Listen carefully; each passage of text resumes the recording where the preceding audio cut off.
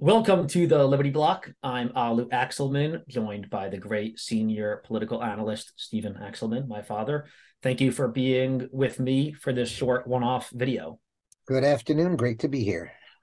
All right, so over the weekend, I'll give some people the juicy background details. We've been fighting pretty hard, all of us in the group chat of the Liberty Block team, arguing about the Tyree Nichols arrest and brutality and that and the killing, and that led to some more general debates about police use of force. So I wanted to say a lot of things. What I find myself keep saying to the other esteemed colleagues in the Liberty Block group and on our podcast co-hosts, and they're lawyers and very intelligent people, is I keep trying to remind them that police are only given the authority, according to everyone on all sides, the police only have the authority to apprehend suspects who are presumed innocent and bring them into the court system. And only courts, meaning judges and juries, can adjudicate whether they're guilty or not guilty. And then after that, the judge sentences them, and the corrections department essentially gives them the punishment, which is usually nothing more than a prison sentence or a fine. But it seems like cops very often, I would say extremely often, punish people. They see them and they think they did something bad, and they handcuff them. They're no longer a threat. They've apprehended them, and they punish them because they were bad people. And the people in our group seem to be arguing that they were really bad guys, so the cops punished them, which was appropriate. And I keep reminding them, it doesn't matter if they're literally Hitler married to the devil. You can't punish them. Cops can't punish. If cops can punish and not just apprehend, then we can get rid of the whole court system and correction system and save taxpayer billions. So that was my first big point. So just to clarify, very simply, once a person is restrained and can do no more harm and can no longer run away, everything after that is punishment, especially Exactly. blows, strikes, kicks.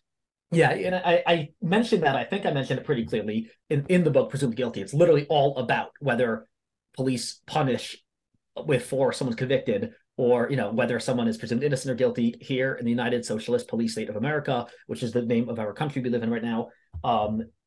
Almost every suspect in general is considered guilty, and then they have to get a lawyer to try to prove their innocence, which is hard. So it's kind of backwards to how it's supposed to be. But one of the things I mentioned in the intro to the book is that there are essentially three different scenarios in which a person can use force, and this is all people.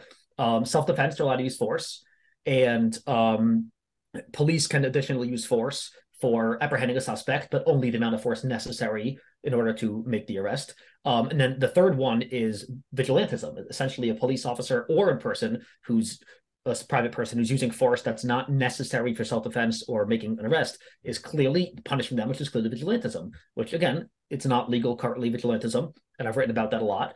And if it's that third category, it's vigilantism, that if we're going to say that's okay, let's change the laws and maybe amend the Constitution and switch presumed innocent to presumed guilty, and then let's get rid of all of the courts and the juries and the whole jury system and all the corrections and prisons and everything, and we could save taxpayers billions or trillions Well, if cops can do interestingly, that. even if you say somebody is adjudicated guilty, you still would not be able to kick them in the head.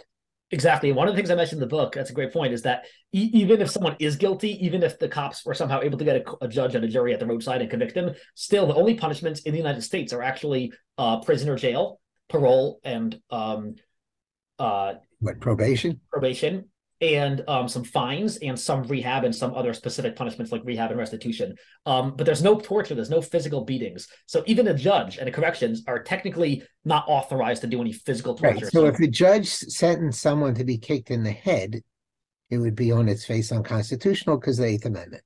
yeah, Eighth Amendment, I think so. Yeah, cruel and unusual punishment. We don't have any physical torture. So I wrote some notes down here the other day. I was pretty heated, obviously. I had to call on our CFO and senior political advisor to calm me down, which was great.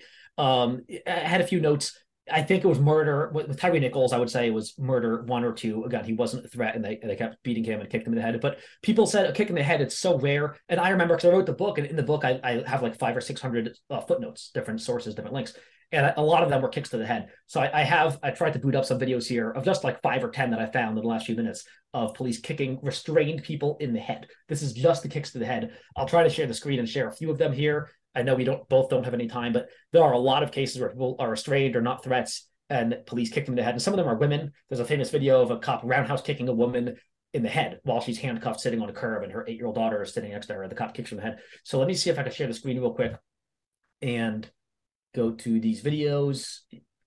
Yeah, let me know if we got this Yeah, I video. can see it.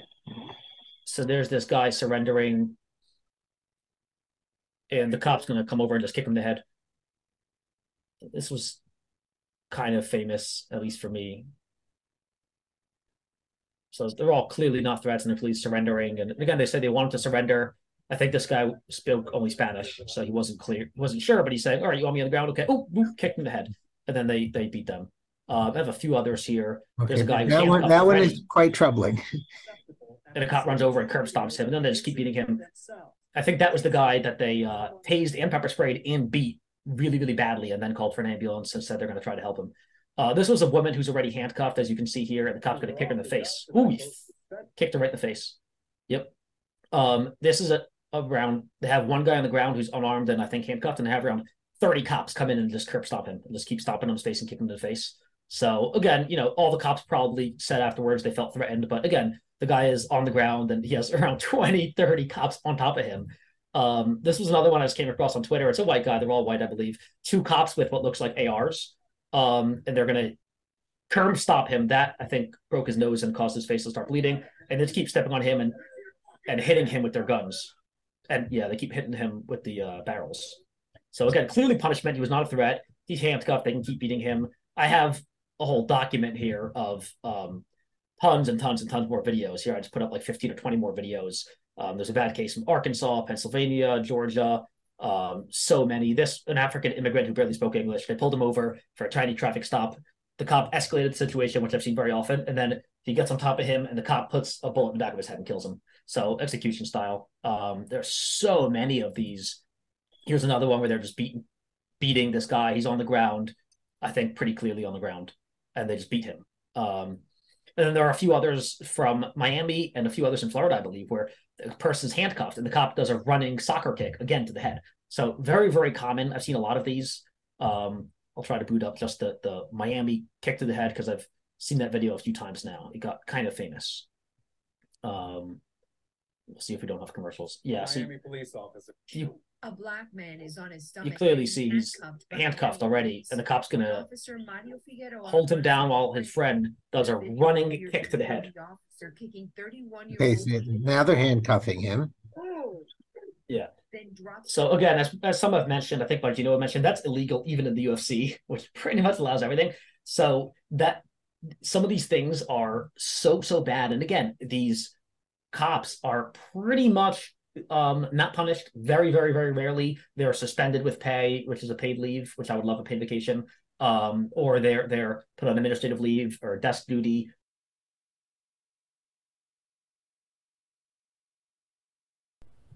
I am so sorry. We had really bad technical difficulties, and my co-host was out for a while, and I kept talking about felony murder. We're going to pick up in a second where I'm talking about felony murder, but I already explained the basics. The basics I explained a lot in this book, and felony murder is a doctrine that is currently used in a few states, I think the majority of states, and it essentially states that even if there is homicide 3 or homicide 2, so not first-degree murder, it can become a first-degree murder crime, meaning like life in prison, if the person who did the actions, or anyone actually, if the suspect committed a felony at any time related to the case. For instance, it was used what I'm saying when we get back to the video. I'm discussing some of the worst cases that I mentioned in Presumed Guilty, the book, that everyone should read if you care about criminal justice at all, because it discusses every kind of violation that's systemically involved currently in our system of due process.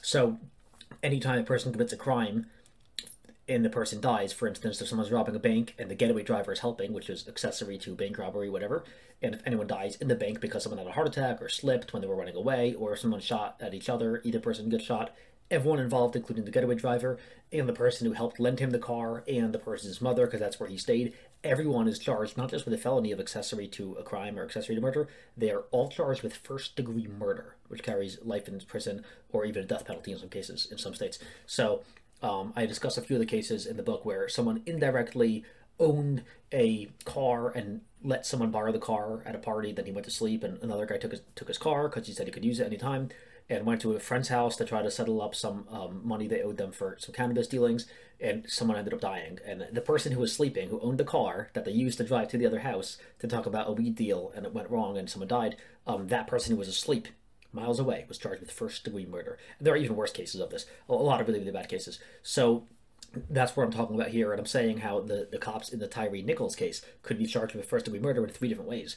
Number one, felony murder, because they were committing the felony, that they were actually charged with the felony as well by the prosecutor of assault, aggravated assault, kidnapping, unlawful detention, all that stuff. So those are murders, and a person died, so they could be charged with felony murder because the prosecutor only charged the 5 cops with homicide 2, not homicide 1. Homicide 2 carries like 10, 20 years in prison, and again, that could be knocked down to like 1 year or just probation. So they could be charged with first-degree murder based on felony murder, or based on direct first-degree murder, which is premeditated because they might have known each other actually. And I think I mentioned later in the video, it is possible that they know each other, or they probably did know him because they were in that area, and he probably had run-ins with the law. As they mentioned, he's a criminal. So, and the third way would be what is essentially premeditated murder, but kind of in the situation where there are court cases where people have been convicted of first-degree murder where it wasn't premeditated, because we learn in first grade it's premeditated, but it could be first-degree murder if it's the person committing the murder during the act has the time with which to reflect on what he's doing and still chooses to continue doing that thing. For instance, I think the case that set the landmark for this in, I believe, a federal court was a person was choking someone else with a wire, and like a telephone cord wire or something, and they took a few minutes and they readjusted and made it tighter and choked them, and just that readjustment and the time to reflect on what they were doing made it first-degree murder, even though it wasn't necessarily premeditated. They didn't plan on it the day beforehand. They didn't plan on it, but just because they had time to meditate on it made it premeditated. That was first degree, and that was a conviction. So these cops clearly were beating him for about 5, 10, 20 minutes. They had time to think about beating him to death, and he died. I saw some person, I think Branca, who's supposed to be some lawyer who's very arrogant, is also a misogynistic, pretty hateful person. He mentioned on a YouTube video that a friend asked me to watch. I spent, like 45 minutes watching. I sped up his 2-hour video, and he makes no good points at all. He tries to defend the cops, but one of the few points he makes is that Nichols died 3 days later, so clearly they didn't beat him to death. And I'm like, wow, that's your best point. That was his best point in the whole video. The rest was all really just horrible pro-police bias, saying, oh, they punished him because he was a bad dude. And it's really sad for a self-defense lawyer, who's a self-defense firearms lawyer, to think that way. But he kept saying, oh, he died 3 days later, so maybe someone at the hospital killed him. Maybe he had other drugs in his system, like fentanyl, like George Floyd. So really, really stupid. I can tell you, as a paramedic, like 11, 12 years experience in emergency medicine, you can beat someone and they can die 3 days later from those injuries, from head bleeds to liver laceration bleeds to spleen bleeds to other stuff, to spinal issues to swelling, or just infection, because they were beating him. I assume he was bleeding. He could have gotten an infection from a cut to the outside environment. It could have been, but most likely would have been a head bleed. And this lawyer, for the most part, mentions that's one of the biggest reasons why it couldn't have been them who beat him to death. And then he says maybe one cop beat him. One cop is guilty maybe of homicide because he kicked him in the head, and that could cause lethal injury, but the other cops didn't. And later in the video he said, well, that cop also punched him, and that could be lethal as well, and the other cop punched him, so maybe 2 or 3 cops or 4 or 5 of the cops really could be charged with murder. So by the end of the video he kind of defeats his own point that he made, his assertion that maybe one cop is guilty of homicide. But at the end of the video he admits it's all 5 or 3 or 4 of them. So pretty interesting. I'm not going to link to that video because it's a waste of 2 hours, quite frankly. So let's get back to the video. We're going to jump in with me talking about felony murder, and thank you very much. The friend at a party to borrow his car, and they used that car, went to a drug house, and someone ended up dying, and the person who owned the car, who was sleeping at the time, was convicted of felony murder. So they've used this for very direct things, a lot of other stuff too, and they convict them of first-degree murder, life in prison. And in fact, some prosecutors and cops even wanted to get teenagers life in prison and death penalty for felony murder. Really, really bad.